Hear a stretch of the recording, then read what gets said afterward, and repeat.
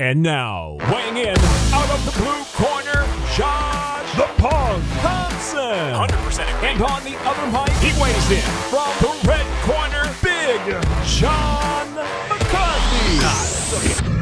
Welcome back, everyone, to the Weighing In Podcast, the midweek edition, the one that you really need to listen to because we will give you some incredible insight into how to make chocolate chip cookies and chocolate milk. No, I'm just kidding. We're going to talk about fights. That's what we do here. What's up, my man, Josh Thompson?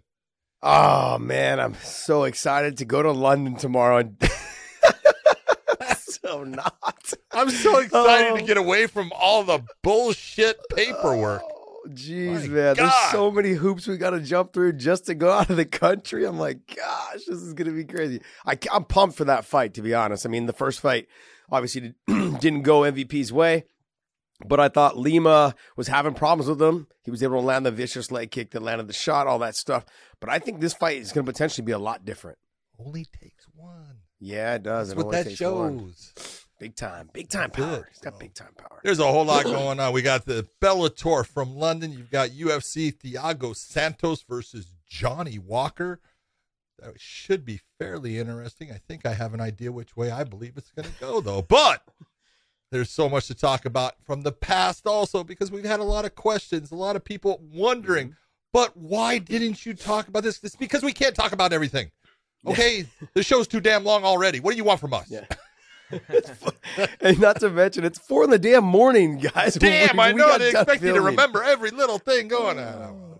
But we listen to you, and we'll kind of try to go over and answer some questions about things that took place during UFC 266, which was a pretty goddamn good show. Yep. Man. It definitely was. All right, well, hey, let's just jump right into this. But before we do that, make sure you guys hit the subscribe button. I know that I sometimes will follow channels and not really hit the subscribe button because I watch all their content and just never subscribe. So make sure you guys subscribe to us. That would make you a poor human being. Yes, and then hit the little bell off to the bottom so you guys can see when we drop our midweek show because we drop it at different times.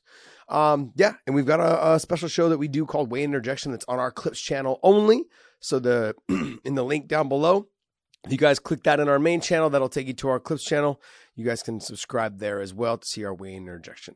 All right, let's get into these fights, man. So London, Bellator is in London. You got Douglas Lima versus MVP. And this is going to be a great fight, man. I really believe that MVP he was on the right track in the first fight. He was starting to feel good. Yeah. And then it was lights out. But it was. And that's what we talk about. Look at that. If there was one thing that was illustrated so beautifully in the Saturday night show for the UFC, that main event, was how quickly a fight can turn back and forth. It only takes a small thing to all of a sudden change it to where one guy who's winning the fight, Volkanovski, was winning that fight. He was winning it handily, and all of a sudden he was caught in that topside guillotine, and you're going, oh, my God, he's going to lose. And even he said, I saw the belt leaving it because it was tight, man. It was on, and like you talked about how fast it was on. And then he got out, and he started laying some big, heavy shots, and then all of a sudden, again, Brian goes and gets the triangle, and it was tight for a second. There was a moment, it was tight, it was on, and he works his way out and comes back again. That's what makes MMA awesome. One guy going after strikes, one guy going after submissions. We saw with the Lima MVP #1. Look, MVP hurt Lima. You could see him get staggered, but it was only moments later that he landed a kick that knocked him off his feet. He got up without thinking about where his head was at. Lima put a shot on it, and it was over. And that's what makes it so cool. Yeah, the other thing that he had going for him in that fight as well is, Douglas Lima trying to get back to that title at the time. And I believe that was during at that time. So he was trying to get back to that title because he had lost it to Rory McDonald. Yep. And so in that fight, though, he was a motivated fighter to get back up to the top to be the champ again. And so will we see that type of motivation from him coming off of the way he just lost his title to Yaroslav Amosov, who's 26-0? He's got the best record in MMA. Will he be motivated to get back on track? Because he's one of those guys, Lima is, where if he loses, he comes back and he goes on a tear of winning and beating guys. Yes, it's almost like okay, the motivation wasn't there. I got to get motivated again. I lose, come back, and then I start winning again, go on a run.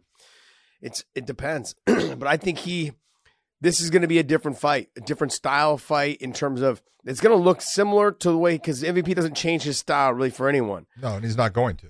He's not going to, but he will, I think, be smarter about what he's going to do, because he was, like you said, he was filling his groove in that first fight, and then he got a little careless, and then he got dropped. And when he got dropped, he got up, just not even thinking about being punched at that moment. Nope.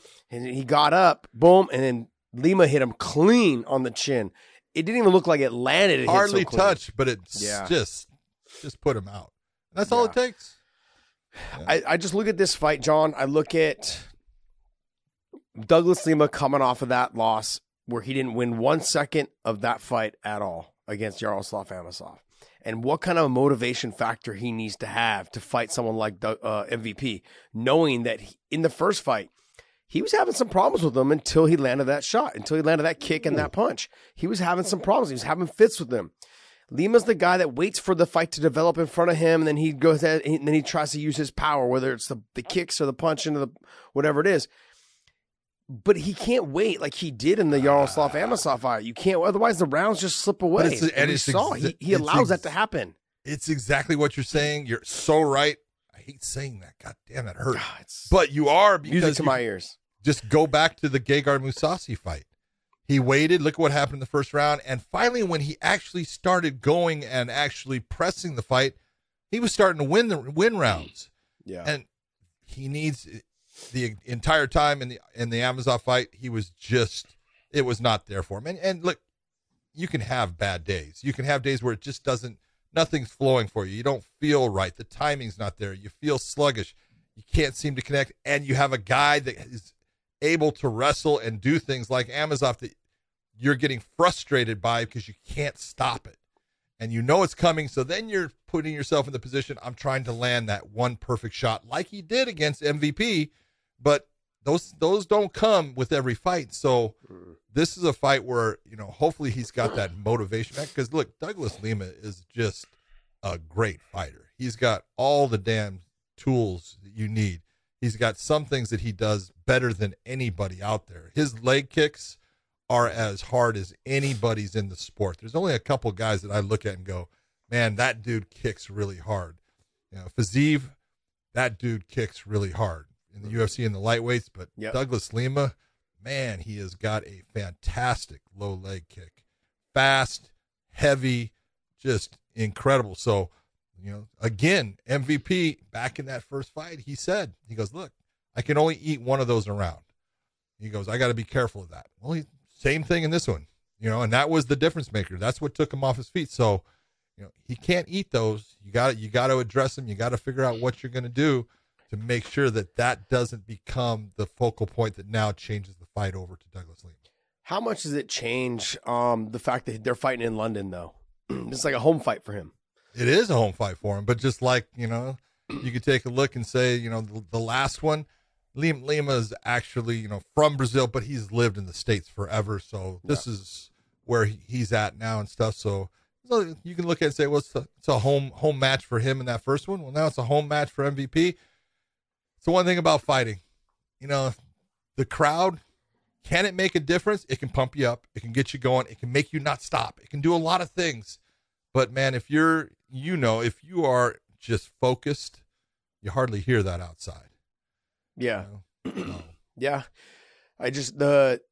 A fight like this of that magnitude for him, there's a lot on it, because he knows that the title shot is next if he wins. Yep. He also knows that he's lost, so he's getting that redemption for this fight.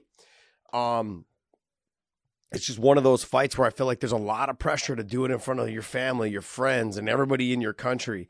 It seems like there's a lot more pressure. I think MVP's going to be feeling it a little bit more in this fight. So you have to fight conservative and focused. If there's one thing that guy has never, ever stepped back from, it's being in the limelight or pressure. Yeah, he loves it. He thrives on it. So this is where you want it to be. This is in your country. This is exactly the way, if you could have written it up, it would have occurred. So let's see what you do with it. I gotcha. Leah McCourt, Jessica Borga, what do you think? Lee McCourt she's tough. she's a gamer. She does certain things very well. Her stand-up is really the question mark, but on the ground, she's got some, good ground technique. She's got some good judo, good throws. Borga is basically the same type of fighter. She wins most of her fights being on the ground, getting dominant positions. She goes more towards heavy strikes, where McCourt positionally goes into things like she'll look for submissions, but she'll go to the crucifix and things like that. I think this is a very evenly matched fight. The real question is, pressure-wise, McCourt being in London, I don't think it's going to affect her. I think she's already been, she took over as the main event when it got the Gallagher fight against who was that? I can't think of his name now, but that got pulled, and so her fight got pushed up to the main event. And she handled the pressure well. You were there, you watched the fight, you called the fight, and in watching it, I was very impressed that she didn't let any of that affect her. But we're going to see.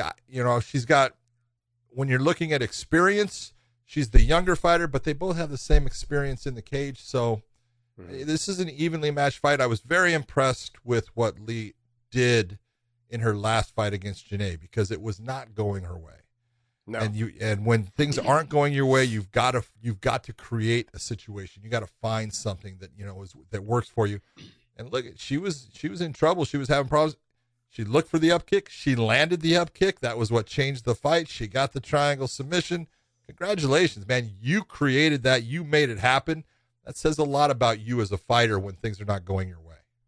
Yeah, she was exhausted in that fight. So, I mean, that's that's something that she's definitely going to have to remedy, because I've seen her I've called some of her past fights. She tends to slow down as the fight goes on, and when she does, she starts putting herself kind of in bad positions, and she starts trying to muscle her way out of things, almost like how Alejandro Lara does the same thing.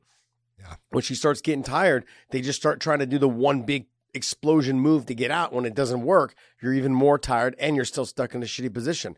And Leah McCourt has a tendency to sometimes do that still, especially as the fight goes on and she slows down.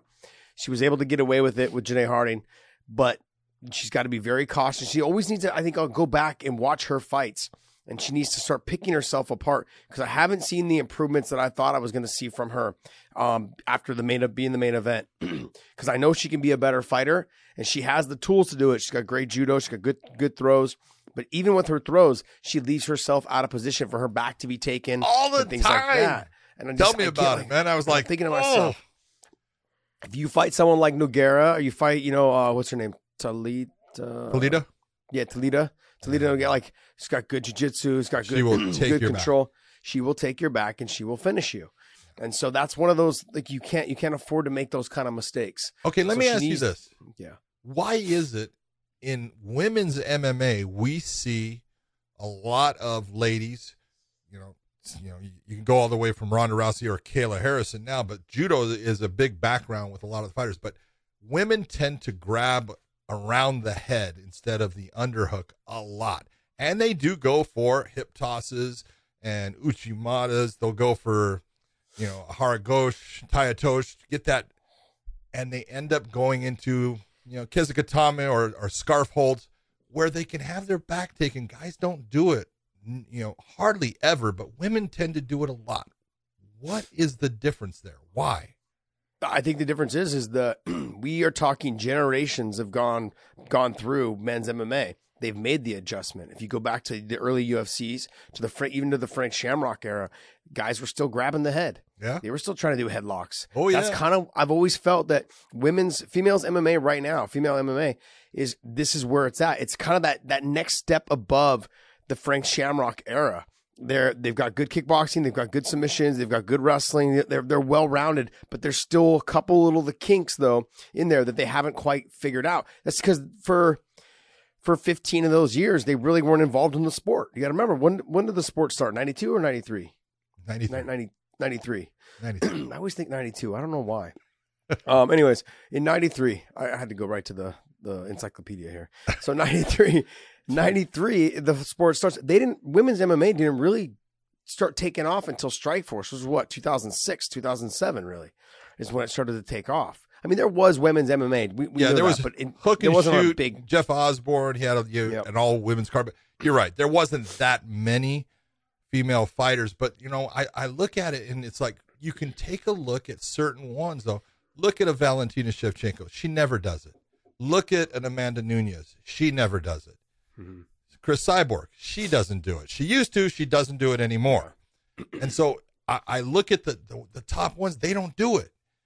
But ones at a step down level, they tend to still do it. I'm just like, when is it that someone's going to say, all right, enough, don't do that anymore? That's really not going to work for you most of the time. I think it's just going to come with time. Yeah. More time in the sport, more time of the women's sport growing and getting better. That's all. You got to figure they've been able to cut the line in terms of learning all the technique way in advance. Like, hey, that doesn't work. Hey, this is where the sport is now. Versus when we were younger, we were learning on the fly. I was like, okay, let's figure this all out. The sport has evolved so much since '93, so much, and then even since women's MMA has started in 2006, when it really got to Strikeforce and it was on Showtime, and and then main event with Gina and Cyborg. I mean, that was huge for females MMA. But even in that fight, when you go back and watch, Gina Carano is grabbing Cyborg by the neck, trying to take her down. Yep. And so it's still around. We still see it, but it's somewhat is coming from a lot of the ones that are still a lot of females that are involved in the judo, But if you look though, John, Daniel Cormier does the same shit. He's not an underhook guy. He's an overhook guy. Yeah, he is an overhook guy. He's an overhook guy. He's always been that overhook guy. But he doesn't grab the head. He goes to the wizard. He'll sometimes he'll go for the wizard. He'll sometimes grab the head to turn them. Yeah, he turns them, then he'll grab he'll grab towards the ear. Yeah. He likes to reach and turn their head. Yeah. But I don't know. It's a weird, as I'm watching and I was thinking of Lee and what she does a lot of times. It's like, why is that still there? It's just crazy. I think it's the judo background. I think so. They used to grab it over the back to grab the gi. Grabbing the gi, yep. For the throw. Grabbing towards the belt. Yeah. Yep. Other than that, look, this card it's got some good fights on here. Tim Wilde and Landu should be a good fight. Look, Landu is a unbelievable athlete. Mm-hmm. We're talking about this guy is crazy as far as what he will try to pull off. You got to watch that fight because this is the kind of guy that all of a sudden he'll be losing and he will pop out of somewhere with a flying knee. He starched his last opponent with a flying knee when just pulling off different things. And all of a sudden it was an incredible explosive move at a time. You went, oh, and landed. That guy's fun to watch. Yeah, I agree. I think he's super exciting. His record doesn't look that part, but he's got all the tools. He just doesn't fight safe sometimes. No, he's not someone that will try to ink out a win. He's just someone who just fights crazy. Yeah. The other guy that's lower on the card though that is really good is Diata. Yes, I don't know how to say his name. Fabakari Diata. He's a stud. He's fun to watch. He's just a world beater. He's got a lot of energy. Comes out hard. He's good on the feet. He's good all the way around. Like, he's just fun. And Nathan Rose is no joke as well. 7-3. That's a good fight in there. Kane Musa also, he's got big power in his hands, but he tends to he fights a little conservative. If he lets his shit go, I think he'd get guys out of there. He just chooses to fight a conservative fight. And I've called several of his fights, and I was high on him when I first started doing a lot of the fights over in the UK. But as I started watching, I'm like, you just got to pull the trigger, bud. If he pulls the trigger, he's got power in his hands. He's got good takedown defense. He just doesn't do it enough. He's got to let the hands go. He's got to let his power speak for itself, and he doesn't do that just quite yet. He's got to get through that mental barrier there with him for himself. Who else on this card are you looking at? Yeah, there's a guy on the card. I'm saying this with the utmost of respect, appreciation for what he does. Charlie Leary is a walking zombie. Yeah. Okay, this guy, you watch Charlie Leary, you go, not that fast, not that, athletic, just comes forward, takes big shots, and does not stop. You have got to take his head off. It's the only way to beat him. Because you take a look at some of his fight, he had the win again. He wore Kiefer Crosby out by Kiefer hitting him. Yep. You know, I was going to say the same thing. Yeah. That was how he won the fight, man. He just took big shots to the point Kiefer was exhausted, and then he gets the win. You know, he lost to Tim Wilde in a decision, but it was close because he was coming on at the end of that fight and had Tim in a lot of trouble. He just didn't do enough in the beginning because, again, he's not that super athletic guy. But, man, I'm telling you, he can fight. He's tough as hell. He is a living zombie. I love the guy. So, like, there's a lot of hype, a lot of talk right now about Luke Traynor. Big, strong. Yeah, give me some input because Bahadi's big and strong as well, by the way. Yeah, but they're completely different. Bahadi is kind of the squatty body, and you're going to look at Luke and you're going to say a big 205, tall, long, and lanky. This is the guy, but he's got power in his hands. 6'6". 6'6". He's got big power in his hands. He can put you out with either hand. Haven't really seen a ton of, you know, he's got his ground is fine, you know, but he uses it more of he'll take you down, he'll pound on you near the end of the round and then get you out of there, you know, in the next round or something. But this guy is good. He's got a ton of talent. Bahadi's he's gonna have his hands full getting into him because he's not only good offensively, his defense, he's very tight. He doesn't take, you know, ridiculous, you know, shots. He stalks his opponent down. He'll use good footwork, and then he'll pop, and he'll come out. So Bahadi's the guy, uses a lot of explosive energy. We'll see how he does against Luke Traynor, but Luke's good. The last fight, I think, can you click on Robert Whiteford? His last fight, I believe I called, and he had a barn burner of a fight with Sam Cecilia. And Sam, I think it dropped him and rocked him. Yep. Was that his last fight? Yeah, it was. Yep. But he was losing that fight. Oh, yeah. It was a good fight. It was back and forth, but he was losing the fight. And he ends up finishing Sam, I want to say, with like 10 seconds left in the round. In the fight. In the fight, yeah. 6 seconds. Okay, so 6 seconds left in the fight. And he was losing the fight. And so he just had a grit about him. He just never stopped, and he was letting it go because he knew that he was down. And it was probably one of the most memorable fights that I was able to call in terms of like action wise, because Sam was just putting it on him. Sam was out striking him. Sam was taking him down. Sam was controlling every position, and he just kept fighting and kept fighting. And when he finally got back up to his feet, or he finally was there standing right there in front of him with like 30 seconds left, I think he rocked Sam with 30 seconds left and was able to get him out of there with 6 seconds left. It was a great fight to call, and it was pumped, man. That's one of the fights that I remember the most. Yeah, so I'm pumped to watch him fight again. I remember watching that fight. It was a great fight. But the guy he's fighting, in Andrew Fisher, you're talking about a ton of experience and a really, really high level ground game. He doesn't have that big, you know, BJJ background, but in MMA, his jiu-jitsu and his ground game is absolutely top notch. I mean, he's very controlling. He just works you into making you move into positions that he's waiting for. Andrew Fisher, you know, is never going to be that guy that people looked at and went, wow, he was so exciting. He just slowly sinks you. He takes you into deep waters and he drowns you. And so Robert Whiteford, in a different way, because Sam Cecilia is more of a striker, you know, Whiteford's a good striker. Andrew Fisher, look out for the ground, baby. Yeah. Should be a fun fight, though. Yeah. All right. Well, hey, let's jump into the UFC. We'll talk about that card as well. Do it. What you got for us there, Dave? Thiago Santos and Johnny Walker. Johnny Walker has lost 2 of his last 3. Yep.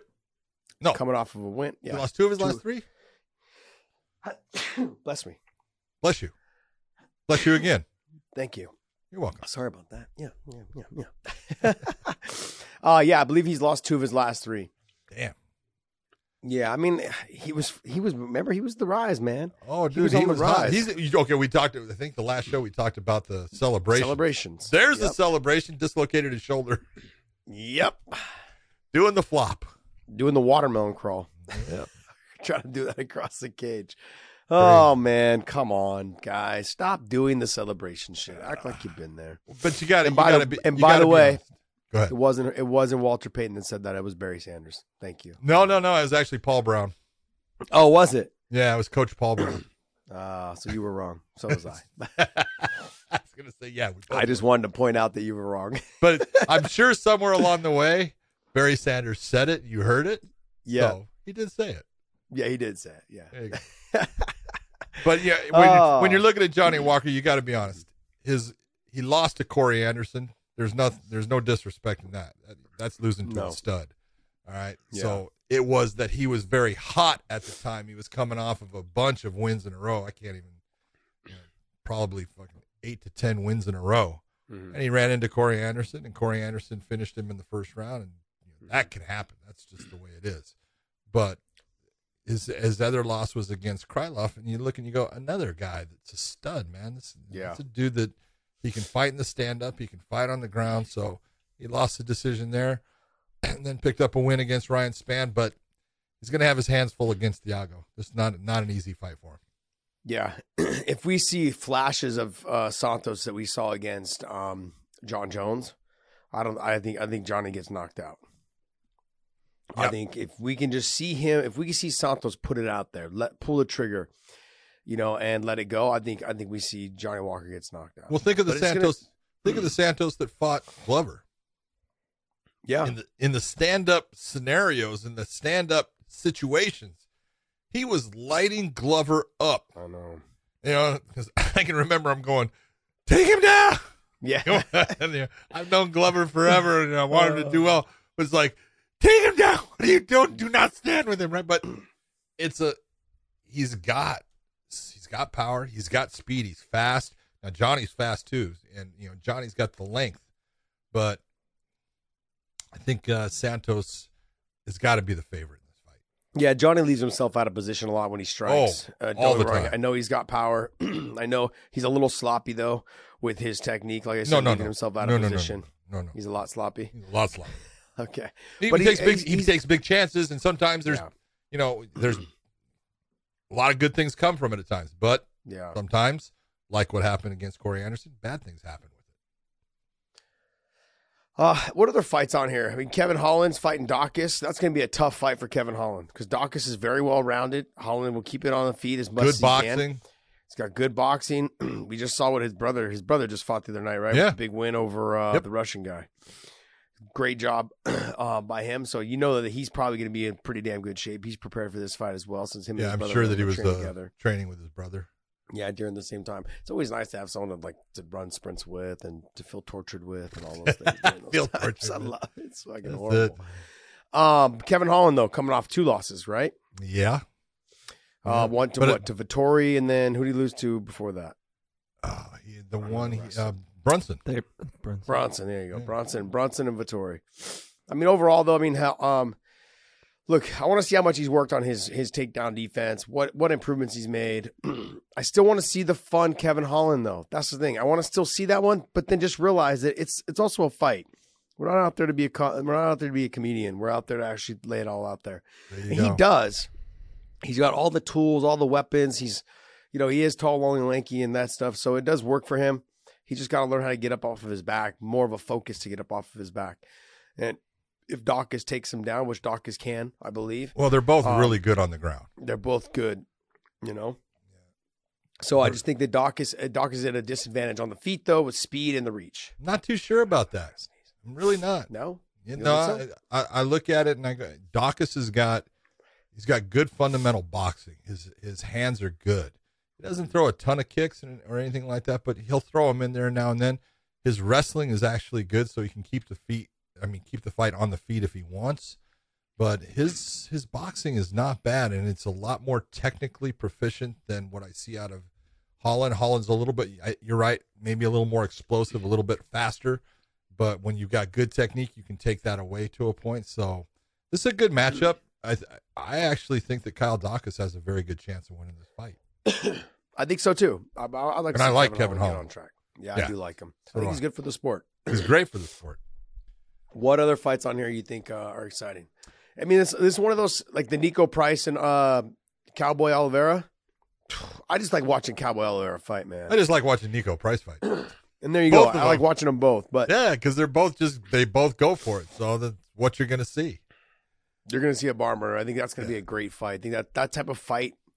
Neither one of them are really going to be in that title contention like that talk, but they're just great fights in terms of like when I say, hey, this is a fight you should watch for just to be an action-packed fight, like fun fight.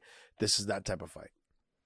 I think the one that is going to be a fun fight to watch is Joe Solicki against Jared Gordon.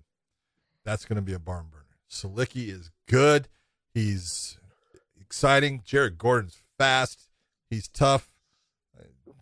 I think it's going to be just a fun fight. They're going to, at lightweight, they're not, obviously not up in the rankings or anything like that, but they're both guys that can beat anybody on a given day. So they both have that skill set. So I think that's going to be a fun one to watch. Holy shit. I haven't seen her fucking name in forever. Betch Kohea.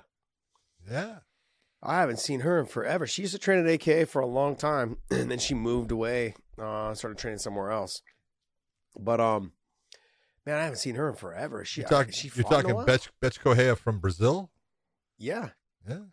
I didn't know she was training at AKA. Yeah, ever. She trained at AKA. Yeah, right after she lost to Ronda, she started training at AKA. Oh, okay. Yeah, right after that. Yeah, she was there for a while. A couple of years. Her and her boxing coach. What's that? She did fight last year. Oh, she did? She did, yeah. Man. Well, wish her luck. Super nice person, right? Oh, yeah. But you see her when she does her face-offs and all that stuff, and I'm like, why do you act like that? That's not you. You're a super nice person. Drive me crazy. Hey, but one of the first times I sparred with her, she fucking tried to take my head off. I was like, you better be careful. I will fuck you up. It's like, nuh-uh. That's the one thing that I like just hated about, like, sometimes when you had some of the top girls that would come in, what's it called? Iron Lady. Oh, God. Jermaine. She fucking spinning back kicked me one time right in the face. She came in the 5th round of one of my fights, one of my fight camps, and she spinning back kicked me fucking right in the squish. Pissed. Right in the face. I thought she broke my nose, man. I fucking picked her. I double-legged her, slammed her on her fucking head. I was like, this is bullshit. I was so mad at Javier, too. I was like, you fucking put her in there. I can't fight. Like, you get mad. You're just super mad. Like, she's fucking trying to hurt me. I was like, the fuck? I'm tired. I was so pissed. No, I was mad that he put her in there and she kicked me in the face. And then I had to be mean to her because I really liked her. But I was like, I'm not going to let you fuck me up for 5 minutes. Nope. Oh, it was horrible. Overall, though, like this card, it's one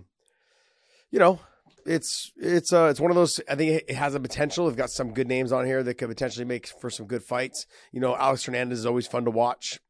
He either goes out on his shield or he beats people up. So he's one of those guys. He's fun to watch. What else? Aspen Ladd. She's amazing. I love watching her. That should be a good fight. That one should be fun with Macy. That's Aspen she's just a different fighter. She's got that very meek and mild attitude, approach, but she's obviously got power. She obviously, can hit hard because you see when she hits another fighter and all of a sudden they got that look like, where'd that come from? Where'd that come from? Yeah. So, her only loss is to Jermaine, I believe, right? That's it. Jermaine. That was a lot of people think it was a fast stoppage, and it was. It wasn't going to get better. It was not going to get better. No, and it was definitely not the person to get hurt against. No, and let them be able to tee off on you. So, yeah. The other thing as well is, she's young. Yep. Like we've had this conversation a couple of times now on the show. Is why have her take that amount, a ton more damage at such a young age, knowing that she has a long career ahead of her because she is good. And so I know it's a shitty position to be in. 20 second stoppage or something like that. 16 seconds or 20 second stoppage because she got rocked right off the bat. Yep. But man, overall, I mean, the gap. She's got plenty. She'll be around for a while. She's one of those. All right. Well, Dave, what else you got for us? Well, before we go any further, let's talk. You guys want to just touch on some stuff from UFC 266, and we got a lot of feedback around the Brian Ortega round 3 ending, about why it wasn't stopped, and I know that's one thing that was kind of omitted from the conversation. All right, now we want to thank our sponsor, MyBookie.ag. Head to MyBookie now and use your promo code WEIGHING to start off with a double deposit bonus. That promo code WEIGHING to double your money so you can double your winnings with MyBookie.ag. Use the promo code WEIGHING. And that's not all. If you deposit now, you'll also get a free entry into MyBookie's $50,000 NFL Survivor pool. That's a double deposit bonus, free money on UFC, and free shot at $50,000. That's what I call a winning season. Bet anything, anytime, anywhere with mybookie.ag. Use the promo code WayneIn. Why is it that people can't go, man, thank God that wasn't stopped, because I got 2 more rounds of an incredible fight, a fight of the year candidate. In fact, I'm going to go back to the last fight of the year winner, which was Weili Zhang against Joanna Jędrzejczyk. And if you go back, I believe it was either the second or the third round, Joanna lit her up. And you watched Weili's corner actually went and picked her up and carried her back to her corner. So where was the outcry with Keith Peterson when he didn't do something about that? It was a great fight, and it stayed a great fight. It was the fight of the year. And guess what with this one? I think this is probably going to be the fight of the year, or it will at least be in contention. Now, look, in the rule sets, it's supposed to be that the corner cannot pick up and carry the fighter back to the corner. But I'm going to give you a little bit of, Brian was in his corner. That all happened at the end, right in his corner. Yeah. So when they're going in and he's laying down there, yes, they did pick him up. Could Herb have done something? He could have, but he's also looking, saying he's in the corner. They didn't pick him up and carry him across the ring or the cage or anything like that. He was actually where he's supposed to be. I'm not telling you. I have stopped fights when, Vadim Nemkov. Look, Vadim Nemkov couldn't get up off of the mat to go to his corner. I called the fight on him because I wouldn't let his cornerman touch him. But your referee has got to call that. And if he doesn't call it and they touch him and pick him up, well, you're kind of stuck then because you didn't do your job with it. So I want to say, Herb, thank you for not doing that and allowing that fight to go on. I actually thought Herb did a really good job as far as the way he handled a lot of that. He handled it well. People were complaining also about the time after with the doctor and stuff because, he was hurt. You took time away from, look, that's fighting. I'm just going to tell you, rounds in MMA, yes, we get a 1-minute break. Okay, but if you're in a big fight like that or on TV or in pay-per-view, Bellator, PFL, UFC, when it's on TV, they take more time. Okay, we have a guy at Bellator, Mike Sarnovsky. He's the stage manager, and he's giving the official the ability to when to start the fight. The official doesn't get that call. It's because there's TV stuff going on. So most of the time, that round is actually somewhere in the area of a minute 13, a minute 15 is the break in big fights like that because there's more talk. There's all this stuff going on. And so, that was longer. That was, it took more time, but that's called for the health and safety of the fighter. They're going to take that time. Yeah, the thing is, though, too, they're going to do that normally at the end of his break, so he has time to talk with his coaches. He has time to recover. Then they do it at the end of the 1-minute break, so then it doesn't interrupt any game planning, because then it's like, you just had the doctor, and I didn't get a chance to get water. I didn't get a chance to talk to my corners. And it's also, this is what we call trying to be fair. Volkanovski's over here. He's getting Eugene Berriman to talk to him, to give him, something, as far as, hey, I want you to do this. He's getting information from him. He's getting the water. He's having the cut man work on him. If you do it during the break, you're making it unfair because one person is getting everything that they're supposed to be getting while the other person is now having to sit there or stand there and talk to a doctor. They're not getting any information. They're not getting worked on at all. All it is for the doctors, good in getting information on whether I'm going to allow the fight to, continue or I'm going to stop it. So, we do it at the end so it's even for both fighters to be able to talk to their corners, get that attention from the cut man, get that water, do the things that are their time, and then we'll use that timeout break period in between it to now try to make it to where the doctor can have time.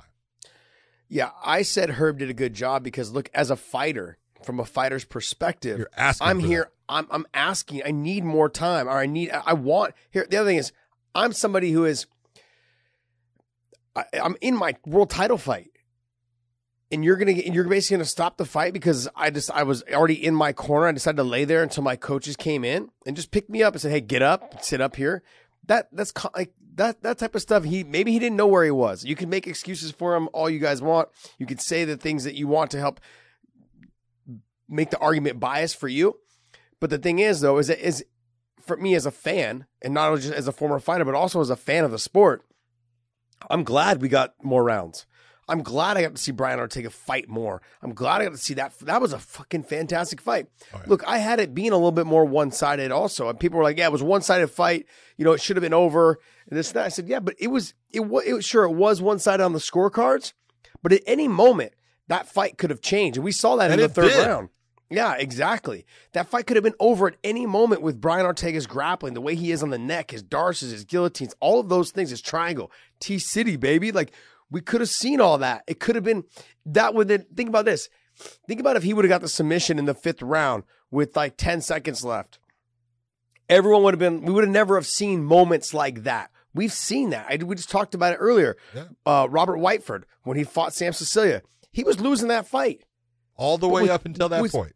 That last 6 seconds, you know, it was a 30-second, he rocked him, but the last 6 seconds, he ends up knocking him out with 6 seconds left on the clock in the fight to win the fight. That's the type of stuff that makes like legendary fights. And that was a 2018 fight going into the 3rd round. Sam Cecilia. Yeah. So, you know, here's another question that came up. Okay, how do you score that 3rd round? So, Josh, how do you score that 3rd round? I gave it a 10. I gave it a 10-9 for Brian Ortega. Okay, tell me why. The reason why is because he had 2 submission threats that were very, very tight. Oh, yeah. And they were basically so close enough to finish. He was looking to finish the fight. They were super close. But if you look at what Volk did at the end, where he was able to put a lot of damage out on him, a ton of damage. When that happens, that brought the fight back to a 10-9. That's what I thought. I thought it was very close. I could have seen it being a 10-8 still for Ortega. Oh, my God, no. But at the very end, with the damage, I gave it a 10-9. Okay. So a lot of people have asked me, what do you give credit for? Well, you've got to give credit to both fighters.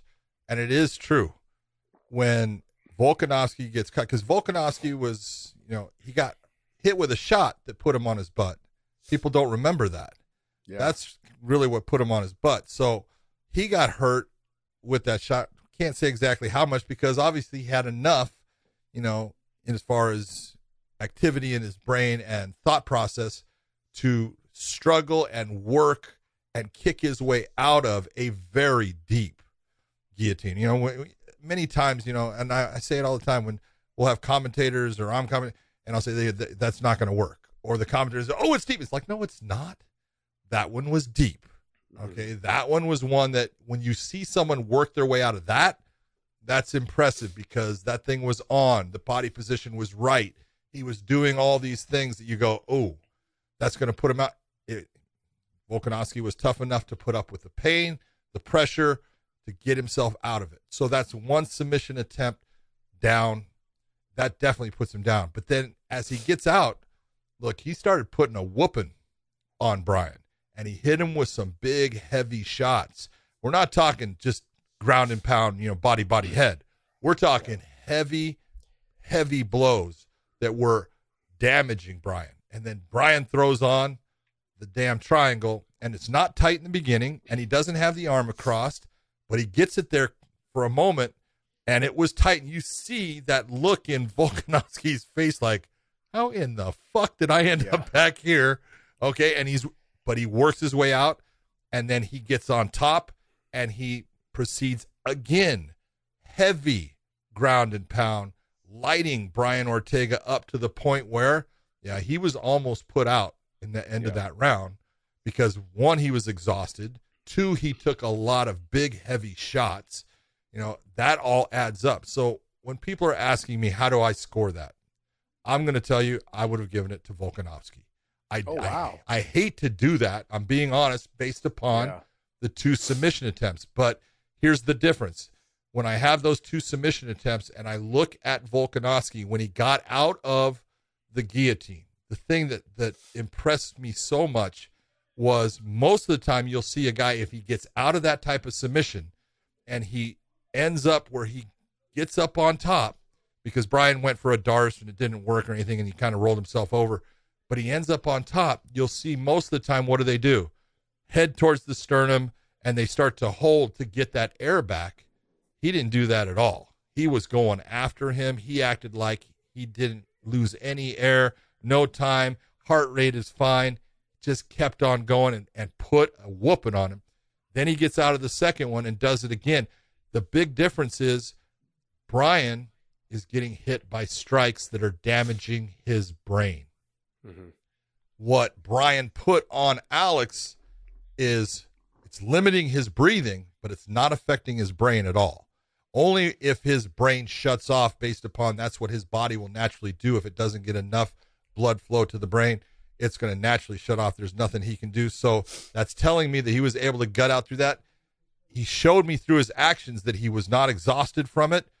Yeah. I have to say that Brian was the more damaged fighter in that round, and that's why I would give it a 10-9 to Alex Volkanovski. Yeah, the only reason why I gave it to Brian is because I felt like he was the one that was closest to finishing the fight. Sure, I know Brian took a lot of shots, but I look like to me, I think they were both close. They were both. I thought they were close, but they were both close. There was two occasions there where I felt like Brian had the it was close finishing sequence. Yeah, no doubt. So, but I'm not going any way in any which way. I'm okay with someone saying, "Well, I think Ortega." Okay, I just go off of I look at it and I love submission, so it kills me to have a guy have two really good submissions. One that was outstanding. I thought it was going to finish the fight. Yeah. And for me not to give him the round off of that means the other guy did a lot of damage. Yeah. Yeah. So. Yeah, I'm splitting straws, though. I think splitting hairs there when we get there. But yeah, I gave it to Brian in those transitions, but then I gave the rest of the fight to Volk. Yep. Good fight, though. It was a great fight. I don't know if it's going to be fight of the year, but that round is definitely in the conversation. Oh, that round is fantastic. That round for sure is in the conversation. The fight itself to me was a little bit more one-sided, so when that happens, it's kind of hard to put that in the fight of the year category. But it was still a great fight to watch. It was fun. And like I said, in any moment though, because we're talking about the Herb Dean, like not stopping it when they lifted him up, put him in his corner, we got to see more rounds. And that made it more fun. You know, which and that's might not be a good thing for Brian Ortega. Yeah, this is true as well. But overall, it was a good fight because at any moment we saw in the third round, Brian could have finished the fight. Well, you look at the fifth round, Brian looked, as far as looking better good in the last fight, 2.5 minutes. Dude, he looked fantastic. He was actually coming forward. He was actually landing good strikes. It was like he was finally getting a second win while Volkanovski's second win was going away. So yeah. Or maybe Volkanovski just hadn't got his second win yet. He was still on his first. That's it. He's on his first. He was just losing the tail end of that one. Good fight, though, man. It was a good fight. Fantastic. Anything else, Dave? What else? Yeah, let's get in some hot topics. So our first one is the Bellator pound-for-pound rankings right now. And Josh, this was one that you wanted to discuss after getting some flack on Twitter. So I'll let you take it away. All right, well, hey, so let's jump back into this rankings catastrophe that we're looking at and witnessing right here, John. This one doesn't bother me near as much as the individual weight classes. Oh, really? My God. Like the reason why this one bothers me so much is that you have a guy who just dismantled Douglas Lima, who was the champion, and Yaroslav Amosov. He's got the best record in MMA, in all of MMA now that Khabib is retired. 26-0. He won every second of every round in that fight against Douglas Lima. And he is at number 6 on the rankings. Don't get me wrong. I totally agree with it. I think AJ McKee is up there. I totally agree with it. You agree with him being number 6? Oh, yeah. I'm joking. But here, people are on Twitter going, "What the hell is going on? Your guys' ranking system is a joke." I'm being honest. It's not our rankings. This is the media. The media is the ones that do this. The media, and people want to know why that guys like Dana White or other fighters just criticize the media, because that's why the media. This is what they're doing. They really believe they know the sport, but they have no fucking clue. This is ridiculous. Look, I would put Yaroslav Amosov first.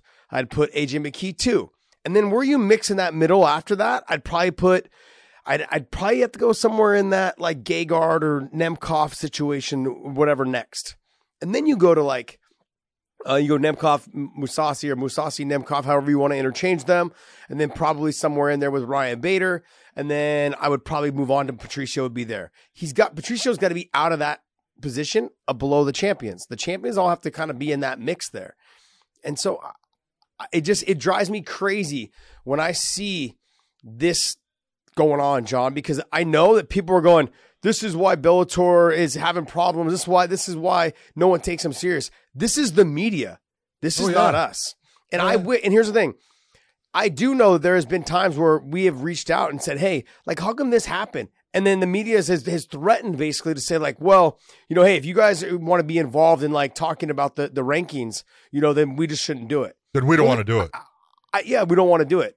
Well, then why? Like, we're not trying to skew anyways. We're trying to say, hey, did you guys even watch the fucking fight? That's what I want to know. Yeah. That's the thing that really bothers me, that we allow the media to control. Why?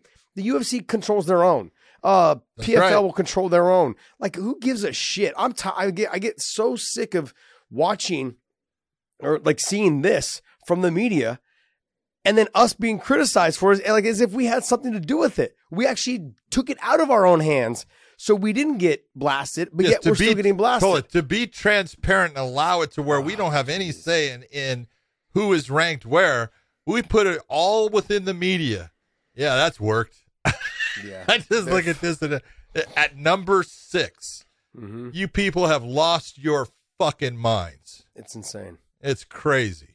What bothers me the most, John, is that it wasn't as if like the fight with Lima was close. He dominated that fight. Yeah. And that guy's beaten Rory McDonald. He's beaten all these other fighters, right? That were considered some of the best. And he's done everything he needed to do. Douglas Lima did. But Yaroslav Amosov destroyed him. I almost was like, God, I can't believe this is happening. I was shocked that the fight happened the way that it happened. I thought Lima would have more leg kicks. I thought Lima would have more strikes landed. I thought Lima would do a lot more damage on the feet that would make the fight more interesting as the fight went on. It was never close. No. It wasn't close at all. No. And then now you've got him ranked below below Nemkov. He's only 2 ranks above a guy that he beat 25 minutes every minute of the fight. He's ranked 2. There's one guy between them. You look. It's just the whole thing is. I look at it and it's like, all right, you obviously don't watch the fights or you don't understand the fights or something, because I'm okay if they leave. I'm okay with AJ McKee at number 1. If that's what you believe, that's okay. Based upon he's still undefeated too. And he did just have a fantastic performance throughout the featherweight Grand Prix. He put out Georgi Karhanyan. He comes back. He puts out Derek Campos. He puts out Caldwell, and he puts out Pitbull. Hey, you want to put him at number 1 because you think he's the best fighter in Bellator? Okay, I'm all right with it. But there's no way that you cannot tell me that Yaroslav Amosov cannot or should not be number 2. If not number 1, then he's number 2. But that's, I don't know. Yeah, there's one thing I figured out. I don't know a whole lot about this sport. I'm just here to talk because I'm really good looking. Okay. Yeah. And I talk about it all the time. Sharpays are cute. They are. Sharpays are cute, man. Look, the only reason why I'd put, and here's the thing, like I said, with you, I agree with you in terms of AJ McKee and Yaroslav Amosov. If you want to intermix them, I would put Yaroslav ahead based off that he is 26-0. But I mean, look, the other thing too is AJ's going to be around. Both of them are going to be around for a while. Yeah. And so the two of them being in that intermix doesn't bother me at all. And they both beat basically the pillars of Bellator. Yes. Patricio and Douglas Lima, the ones that have been here the longest, the ones that have the most fights, the most knockouts, most finishes, whatever it is. They've been the reigning guys for the longest time, and they both beat them. So however you want to put them at 1 and 2, but there's no way that conversation should be where he's at number 6. It shouldn't even be this is embarrassing to me. No. It really is. All right, so we ranted on all, but if people want to criticize and want to start attacking the media. Good. Criticize the media for not knowing what they're looking at or not watching fights. And these are the people that are writing articles that people think that they know what the hell they're talking about. They have no idea. It's embarrassing sometimes. Sometimes it's embarrassing. And so funny because they like to get on their little shows and they like to get in their articles and they like to write all this shit and they like to say, how good they are. But guess what? They don't know shit. They're just fans at home that decided to pick up a pencil and paper and write some shit down, or they put it, on a keyboard. That's it, man. It drives me nuts. None of them. Do you know any of them have ever fought? I don't know. Have any about of them that. ever fought? I don't know any of them that have ever fought. I'm being Majority of them do. well. Majority of them There train? used to be. God damn, what was his name? He wrote a book. He actually fought because he fought with Forrest Griffin. He wrote a book too, though. By the way, No, that wasn't. Grappling for Dummies or MMA for No, Dummies. it's not, that's not it. Grappling for Dummies was Frank Shamrock, wasn't it? Maybe it was. I thought it was Forrest had a Forrest was book. one. Yeah, he got a book. I don't know. I just look at it and it's like you've got to realize what you're looking at when you watch Amosov fight. Here's a guy that no matter what the style of fight, as far as his opponent, he's always the guy dictating where the fight's going to be. Yeah. He's taken down, NC2A Division I wrestling champions, All-Americans. He's just, he manhandles them at times, and you go, wow, this guy is special. Yeah. I mean, everybody out of ATT said how special he is. They're like, we don't understand. We don't like. He just comes in, does the work. Most of the guys he trains with are 185 pounders, and like we can't get him down. We can't get him down. Can't keep him takes us down. And Yeah. we can't keep him down. Like he's just got that ability, And his fight with Logan Storley was like one of those fights too. I was like, damn, this is crazy. But isn't Like, it just to funny see- how that fight, you look at, because of the way they matched up, that was an unbelievable fight. Great back and forth. The scrambles that were in there, the transitions. It was so freaking fun to watch. Yeah.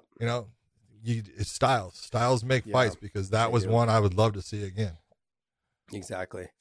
All right. Well, that's my rant about our rankings. Good. Get rid of it. And yeah. I honestly believe I think we got to restructure it, take the media out of it, and just get a base of a couple former fighters, maybe a couple media members, one or That's two media okay. members, couple former fighters, and then maybe even some people from, I don't know, coaches from gyms. I mean, it might be a little biased there because their fighters do fight in Bellator, you know what I mean? But like, you've got to find a couple in there that just, you got to have some coaches, you got to have some former fighters, and you've got to have, one or two sprinkled media members, not too many of them because they pollute shit. just let it be. All right. What else you got for us there, Dave? You don't know what you're talking about, Josh Thompson. Yeah, I know. I've been told that a lot. Have you ever even been in a cage? Nope. I'm just a podcast guy now. That's my boy. That away. Yeah. I love it. Just a podcast guy. What you got? All right, next hot topic. Dana White and Oscar De La Dana Hoya. loves Oscar De La Hoya. That's his favorite guy. They got into it What? after the fights. Good. They got into it after the fights. Hey, Oscar De La Hoya tweets out, hey, Alex Volkanovski, you just won a brutal battle for the UFC and made 1/20th of what you're worth. Dana White, have some fucking respect for yourself and these fighters and pay these warriors what they deserve. Dana White, shut the fuck up, you crackhead. He's like, oh, man. It's like faking that you got COVID and robbing me of watching you get knocked the fuck out by Vitor Belfort. You should win an Academy Award for your hospital performance. 10-8 Dana White. 10-8 Dana White? That's a 10-8, dude. I'm telling you. I thought Dana first off, the STFU, you crackhead, that made it a 10-9. And then you robbed me from watching Vitor Belfort knock you out. That made it a 10-8. I loved it. Jeez. Would Vitor have beaten him, though? I'm not too sure about that. Yeah, I don't know either. I mean, I don't know. You just don't know what they have left in the tank, No, you don't. But let's be honest. Oscar never took a lot of damage.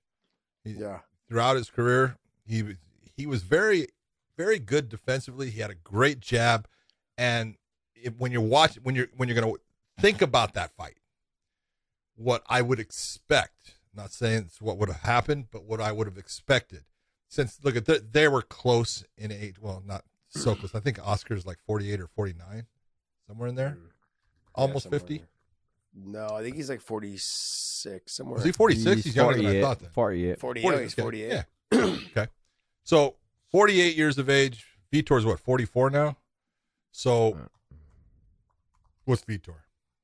Give it to me. 44. Yeah. All right, so 4 years of, okay, that's fine. And I look at it, it's the boxing knowledge, and Vitor can sit there and say, how much he knows about boxing. Nothing compared to what Oscar does. And I would have expected Oscar to come out and mostly be defensive in the first 1 or 2 rounds. Use the jab a little bit, use footwork, and just allow Vitor to throw and, bounce things off your arms, your shoulders, roll with things. Every now and then pop him with a stiff jab, but just let him go. And then start turning it on. In that 3rd, 4th, 5th, 6th, you just start rolling on him. And now start making him back up. And that's what a veteran boxer would do, and that's what he could do based upon the size difference. There would have been some. I know that Oscar's right now somewhere in about the 170, 175 pound. So he's smaller than Vitor, but not by that much. And Vitor's not a guy that's that good at bullying, in the stand-up. He's fast and he's got speed still, but not any faster than Oscar, I don't think, at this point. So I think it would have been good. I think in the end, I said I thought Oscar would win a decision. Mm-hmm. But I could be wrong. Back to the brawl between Dana and Oscar, though. This shit's never going to end. I love it. It's hilarious. I think it's fucking hilarious. Because it's all about promotions and money, and I can tell you at one time Dana loved Oscar.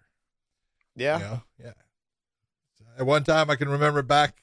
Trust me, we ended up at the same fights of Oscars. Yeah. So if he didn't like Oscar, he wouldn't be going to his fights.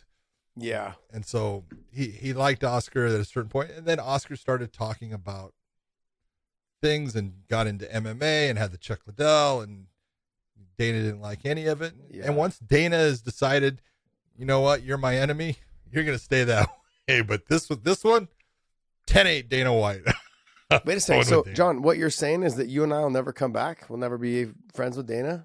It's been decided. Dude, me and Dana are like that. Oh, really? Talking about, yeah. Dude. Close. Oh, I love me some Dana White. Oh, man, he's the news. Oh, man. Dude, he makes the news, man, because you got to, man, here, all right, you got to give him credit because he's created this situation where he has such impact with the media, the people that he's always ragging, but they fucking will drop their drawers in a heartbeat to listen to what he's going to say, no matter what it's about. Man, he's done such a great job of twisting them around his finger, and he just wrapped them up, and now he plays them when he wants, and he'll say what he wants. He puts out what he wants, and they just go with it. They don't question it. They don't ever fact check what he says or anything. So, dude, Dana, way to go, dude.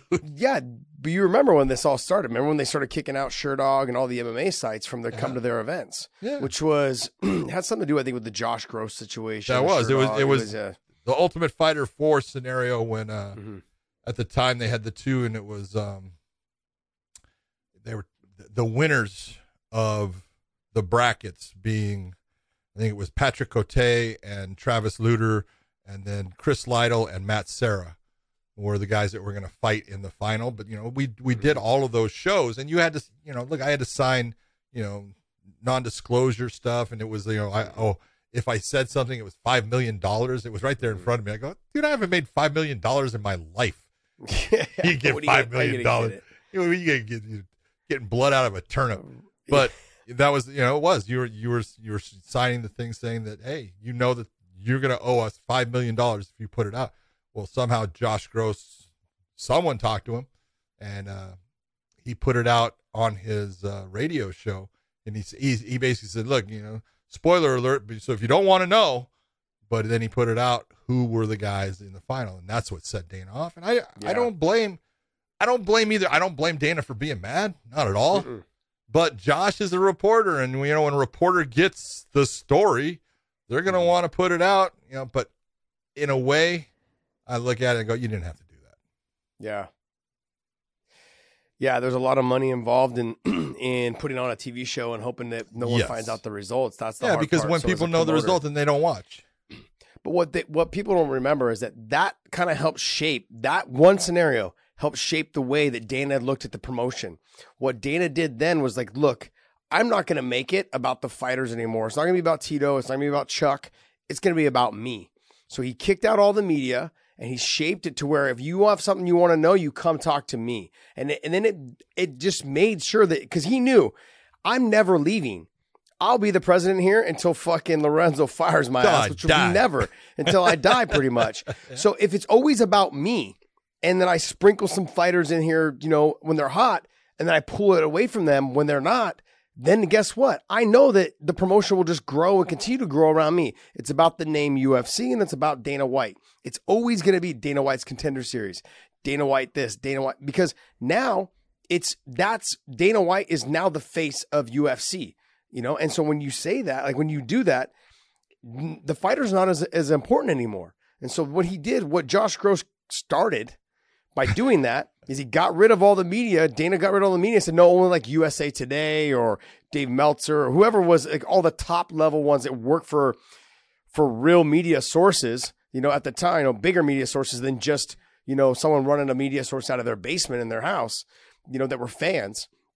He got rid of all of them. He's like, no, just USA Today or LA Times or whatever, newspapers or whatever big time media sources were around. Legitimate news source. When he got not an internet website. Yeah, when he got rid of all of them, and when he finally started allowing them back in, he's like, no, if you guys say one thing, you're done. I'm kicking you out.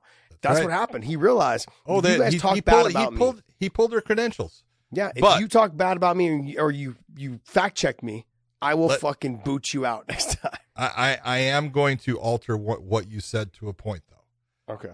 This was not Dana White's idea. This was Lorenzo Fertitta.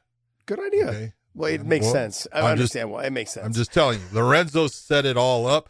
Lorenzo said, you're going to be my front man when all the good stuff is going to come your way. And then at times I'm going to make you the bad guy. It was Lorenzo. Look at Lorenzo was Geppetto in the back with the puppet strings. Lorenzo is incredibly bright. People have no idea how he manipulated this sport by using Dana, telling Dana, I want you to go do this. I want you to go say this. And Dana did a fantastic job of being the soldier and following the general. And that's how this all came about. So great. You know, look at Dana is incredibly loyal to the Fertittas, and he should be. Yeah. They gave him 10% of the company, gave it to him when they bought it.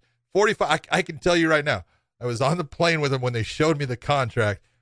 45% was in Lorenzo's name. 45% was in Frank Fertitta's name.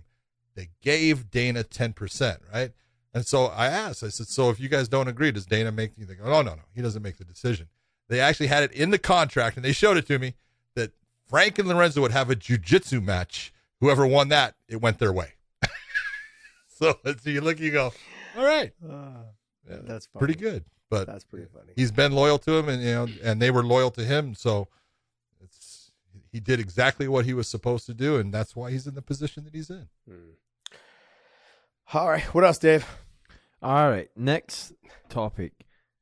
Zabit is teased to be coming back by his coach, Mark Henry. We were just talking about this. Yes. We were just talking about, man, this is the guy. This is the guy that can make a difference in that featherweight matchup. This is the guy that, if you're looking at Volkanovski, who does he fight next? You want that guy because that guy is special and creates a lot of pride. You talk about a guy that's tall for 145 pounds. Yeah. What is Abe Lincoln, man. What is he, 6'1"? Yeah. He's tall. I think he's 6 foot, 6'1", somewhere around there. Yeah, somewhere in there. The thing here, like, and nothing against Max Holloway. I love Max. How tall is he? 6'1". 6'1". Jesus, man. I love Max Holloway, but if he wins, which I think he will, I think he'll beat Yair Rodriguez. If he beats him, then you're going to put Max in again against Volk. I think people are going to think, I've already seen that. Yeah, Zabit coming in is like, hey, it's a little bit of a new flavor. Give him a fight as a tune-up and a warm-up in there. And I'm not saying any of those guys are tune-ups and warm-ups, but it gets him ready for a 5-round fight. Look at the numbers on the Volkanovski, Ortega fight. Mm-hmm. I mean, they were big, and it's because people, they want to see Volkanovski fight. They like the fact that he is a guy that just, is just a gritty guy that, goes after guys. But you can only put him against Max so many times where people are going to start to go, not too sure about that one anymore. Yeah, they're like, I'm not buying that. You need somebody else. Yeah, can you pull up the rankings, Dave? The 145-pound rankings? So if you're pulling these up, see you got Max and Yair that are matched up right now. We'll see if Yair gets there. Okay. He has that Aljo effect, I think, right now on me. But you got Brian that just lost, who's already fought Korean Zombie. Calvin Kattar, maybe you have Brian and Calvin Kattar fight. That's a good fight. There's a good little mix up in there. Good little mix up right in there. Yep. But then you put Zabit in that mix. Where do you put maybe against Arnold Allen? Arnold Allen. You know, as a comeback fight, like, hey, we're back in. That's a tough comeback fight. Rankings. Arnold Allen does not get the credit that he deserves for as good a fighter as he is. He's the guy that kind of like he's silent and he gets lost in the mix, but the dude can fight. He's good. What if we were to put Zabit against Giga? I think he'd take Giga down and beat him up.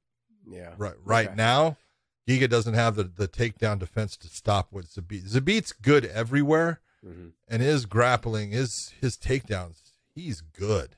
Yeah. And so you take Giga off his feet, now he's not the same fighter. And Giga just needs more time. Got to give him more time. Yeah, I give him a little more time. Zabit, though, against Josh Allen, Arnold Allen, Josh Allen, the quarterback. Well, Josh Allen, too. But, from Arnold Allen, that'd be a good return fight. Get you back into that top 5 ranking system, 6-5, somewhere in that category. I think they would catapult him probably ahead of Calvin Kattar and Korean Zombie. They'd probably put him in that number 2 or 3 position right there. Yeah. Somewhere. Because that's where he was, I think, when he pulled out, they pulled him out of the rankings. Yeah, I think he was 3rd. So, yeah, get him a win somewhere in there. I'm not saying Arnold Allen would be an easy fight, but it'd be a good fight. No. For him to get back into it. But I want to see that. The reason why I'm saying Zabit to get in there is because it mixes it up. You can't have Max continue to fight Volk because it won't sell. You're like, I've seen it already twice. It was a great fight. Sure, both of them were good, but I'm not going to keep paying for it. Yeah. And then you put Brian just lost to Volk. You've got Yair. So if he does beat Max, then okay, you throw Yair into the title shot. That makes sense because, just beat Max. But I don't think he will. I think Max pieces him up. I think Max makes it look easy. And then you got Korean Zombie. He's coming off of his loss. He's coming off. No, he got a win, didn't he? Yeah, I think he got one after that fight. Got one after the Ortega fight. Yeah, I think he got one after that. But regardless, I think it'll be great to have him back in there. I'd like to see him get one fight in the mix there before he gets back into that title talk. Yeah. Get him back on track. Oh, Danny Ige. Yep. Yeah. All right, what else you got for us, Dave? All right, speaking of Aljamain Sterling, he did come out and talk about why he pulled out of the rematch. And here's a quote from what he said. He said, "As always, I like to share the truth and be transparent with my fan base that I actually give a shit about fighters' health. Training has been going well, but I've been struggling to get my body to push past 2 rounds in sparring sessions. The fatigue that sets in and the cramping still lingers, which my surgeon said is due to the nerve still recovering from the long-term trauma and surgery I just had. Nothing I can do about that other than show up in another shell of myself and risk wasting the surgery and maybe getting severely hurt."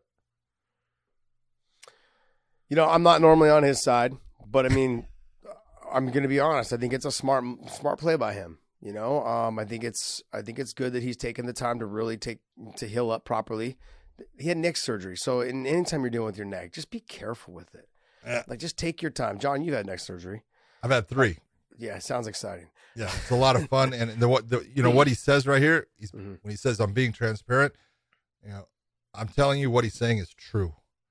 Okay, first off, my thumbs are numb. Okay, but I get cramping. I'll just do when just working out, doing something. If I do something and it starts to push, I go in full on cramps. And I mean, it's like you can't stop it. And you're straightening things out. So I believe him. I know I can believe that he's having that problem. And you look at it and you go, I can't fight like this. Yeah. I can believe it. It's a problem, and it is a nerve problem with his neck, and he's going to have to get it fixed. And I'm not saying this in any bad, if he's got to sit out, for a year, then sit out for a year. Yeah. Don't come back and fight when you are not ready to be the guy that you were when you had that surgery happen, or when I think he was hurt before his last fight. But don't come back and fight if you're not prepared. Yeah, I agree. I think there's no reason to, especially against someone like Peter Yan. Let them just go on with the interim title. When you come back, you're the champ. You're the champ right now. So go ahead and let them fight for the interim belt. And then when we get back, you'll run it back. That's just how it goes. And maybe, who knows, Peter Yan might lose between now and then. Yeah. So whoever you have to come back against, maybe change it up a little bit. It kind of it'll spruce things up a tiny bit. I don't know if it's going to spruce anything up, but I'm being honest. I totally believe the whole thing with he's got problems. Yeah. But the problem, unfortunately, problems might not leave. Yeah, those things it's never left. I still have it, and it's been since my last neck surgery. It's been 3 years. Damn. So I always just thought you were slow. I'm mentally very slow. Yes, we know this. What else you got for us, Dave? All right, last thing. Oops, I clicked on the wrong one. T Wood finally got the tattoo for Jake Paul, and then got into it with Dan Hardy subsequently. Yeah. Does that look like a tattoo to you? It doesn't. It doesn't. I mean, look. I'm not gonna deny it. I mean, like, it doesn't look like a tattoo, but it could be. The other thing as well, could be. It's you got it in the most painful spot you could possibly get it on your fingers and the bottom of your feet, the palms of your hands, and different parts of your body that are, like inside the arm type of. I've heard everyone says that those are the most painful places to get tattoos. I don't have any tattoos. Okay, I don't put a bumper sticker on a Bentley, so I know this. But the Jake Paul situation, he got into it though with Dan Hardy. Dan Hardy goes, "That looks fake," and then they start getting into it over Twitter, and they just start ragging on each other. I'm like, guys, stop. Yeah, I know. Like, I don't know. Like, I understand what Dan, because I'm looking at the damn tattoo as well. It doesn't look real. And you would think it'd have some redding, or like it'd be red around it still. I mean, how fresh is it? How many days? I mean, there's no scabbing on it. The one thing I will tell you is, okay, you can see there's tattoo on the finger and stuff, but it goes away on the palm or the fingers. Your palm, you shed the skin. The palm of your hand does not hold the ink; it sheds it away. So I'm looking at that. I'm going, well, that might have been, could be that he goes to a tattoo artist, says, yeah, just put it on your finger right here and it'll go away. Yeah. So yeah.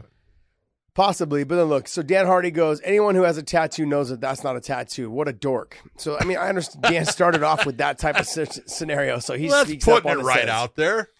Yeah. So I mean, because it all started with T Wood posting a picture of his middle finger. It says, "I love Jake Paul." It's on the middle finger, and he's got a picture of Jake Paul in the background where he's flipping him off. And so then he puts out this, "I love you, son. Now come and get this ass whooping because I heard you've been talking about talking back to your elders." And so then Jake Paul comes out and says, he's basically saying, like, where are you at? To Jake Paul. They already fought. I mean, like, and they're not going to fight again. And they're not going to fight again. I mean, just smart by Jake Paul. He's not going to fight him again. Tyrone, you could have had that rematch. Yeah. You had to win the first one. Yeah, that's true. Exactly. And so when you have Dan Hardy comes out, and then Dan Hardy comes and says, "So you left out the love part," and that's written in pen. You missed T Wood's response, actually. T Wood responded first and said, "Keep my name out of your mouth. Name ain't dick. I told you once, you haven't fought in a century. You're a spectator and a fan now. Just watch and buy event t-shirts. You can't get cleared to thumb wrestle." You can't get cleared to thumb wrestle. And then Dan Hardy comes back and says what? He says, "So you left out the love part, and that's written in pen, T Wood. Well played." He's referencing the tattoo because the love is smaller than the rest of it. It looks like a tattoo your friend did when you were both drunk. An embarrassing tattoo is one thing, but a bad embarrassing tattoo is a whole other. Then T Wood says, it goes on? It goes, oh, yeah. It's like 3-4 more tweets. Oh, my God. Then T Wood says, your career is embarrassing. Your claim to fame is you got stomped by GSP and didn't die. Everything was by design. I'll keep setting trends while you tweet. Dan says, you're trending because you got Jake Paul tattooed in your finger. Well done. Congratulations on your championship success. I remember the crowd's booing in appreciation as you wore your heel out against the fence, backing up and avoiding the fight. Then T Wood says, belt and titles, things you dreamed of. They cheered as you were carried out on a stretcher. Champs now were in diapers last time you fought. Keep living your dream in the bag in your garage. From outlaw to Uber black driver. Okay. And then Dan says, we're the same age, you fool. It's just that I was competing in the UFC a bit earlier during the reign of the greatest welterweight champion of all time. You came after. And that's where it was done. Yeah. I mean, they're not going to fight. Nope. So That's the whole thing. It's like, not going to go. I don't know. I don't do these Twitter things, man. I don't do the Twitter beef thing like people. You just do it with fans. I don't even do it with fans though. I just do I post GIFs every time they do it. Like they start getting into it. I'm like, I just post GIF. Hey, don't talk to me, Dave, about Twitter beefs, okay? You shut your mouth, okay? before I allow Luke Thomas to come over here and smash you. You mean the professional troll? Oh, he's gifted. He's a gift. No, I swear, every time I see someone trolling on Twitter, the first thing that comes to my mind is fucking Dave's face. I just think of his exactly like Podcast Dave is like one of those guys. I just know he can troll. He's a troll. What are you talking about? He trolls us on text. Oh, I know. But when I hear anything more about the WWE from Podcast Dave, I'm gonna fly to Austin and use that ability to have firearms. John, the worst part, right, is that fucking he moved to Austin, because before I'd see him in the studio all the time. I could just smack him in person, but now fucking 2,000 miles away, I can't hit him. Drives me crazy.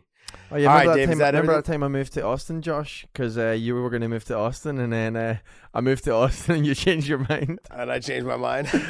Oh Lord, this guy. I actually had to talk his wife into letting him move to Austin, and they finally moved to Austin, and I didn't move. It's like, oh shit. All right, hey, go to ProWrestlingTees.com/weighing-in. Use the promo code and still pick up any of our shirts. We've got the Karate Kid logo, we've got the Terminator logo, we've got the Home Improvement with Podcast Dave as Wilson over the fence. Very cool design. We've also got all of our standard logo, or normal standard logo you see on our YouTube channel, as well as our original logo is up there as one of the old school throwbacks, which John has right behind him, which I don't know if you guys will be able to see that, but it's the original design logo that we had. That podcast. Oh, there it is. John will pull it down and he will show you. There it is. Very nice. Great. My son. All right. So use the promo code and still and pick up one of our shirts there. Also hit the subscription button, the subscribe button down below, and hit the little notifications with the thumbs up to help our algorithm grow, so our show and our channel grows as well. We want to thank you guys for listening to us, and we are out. And John, what do you have to say? We're out. Bye.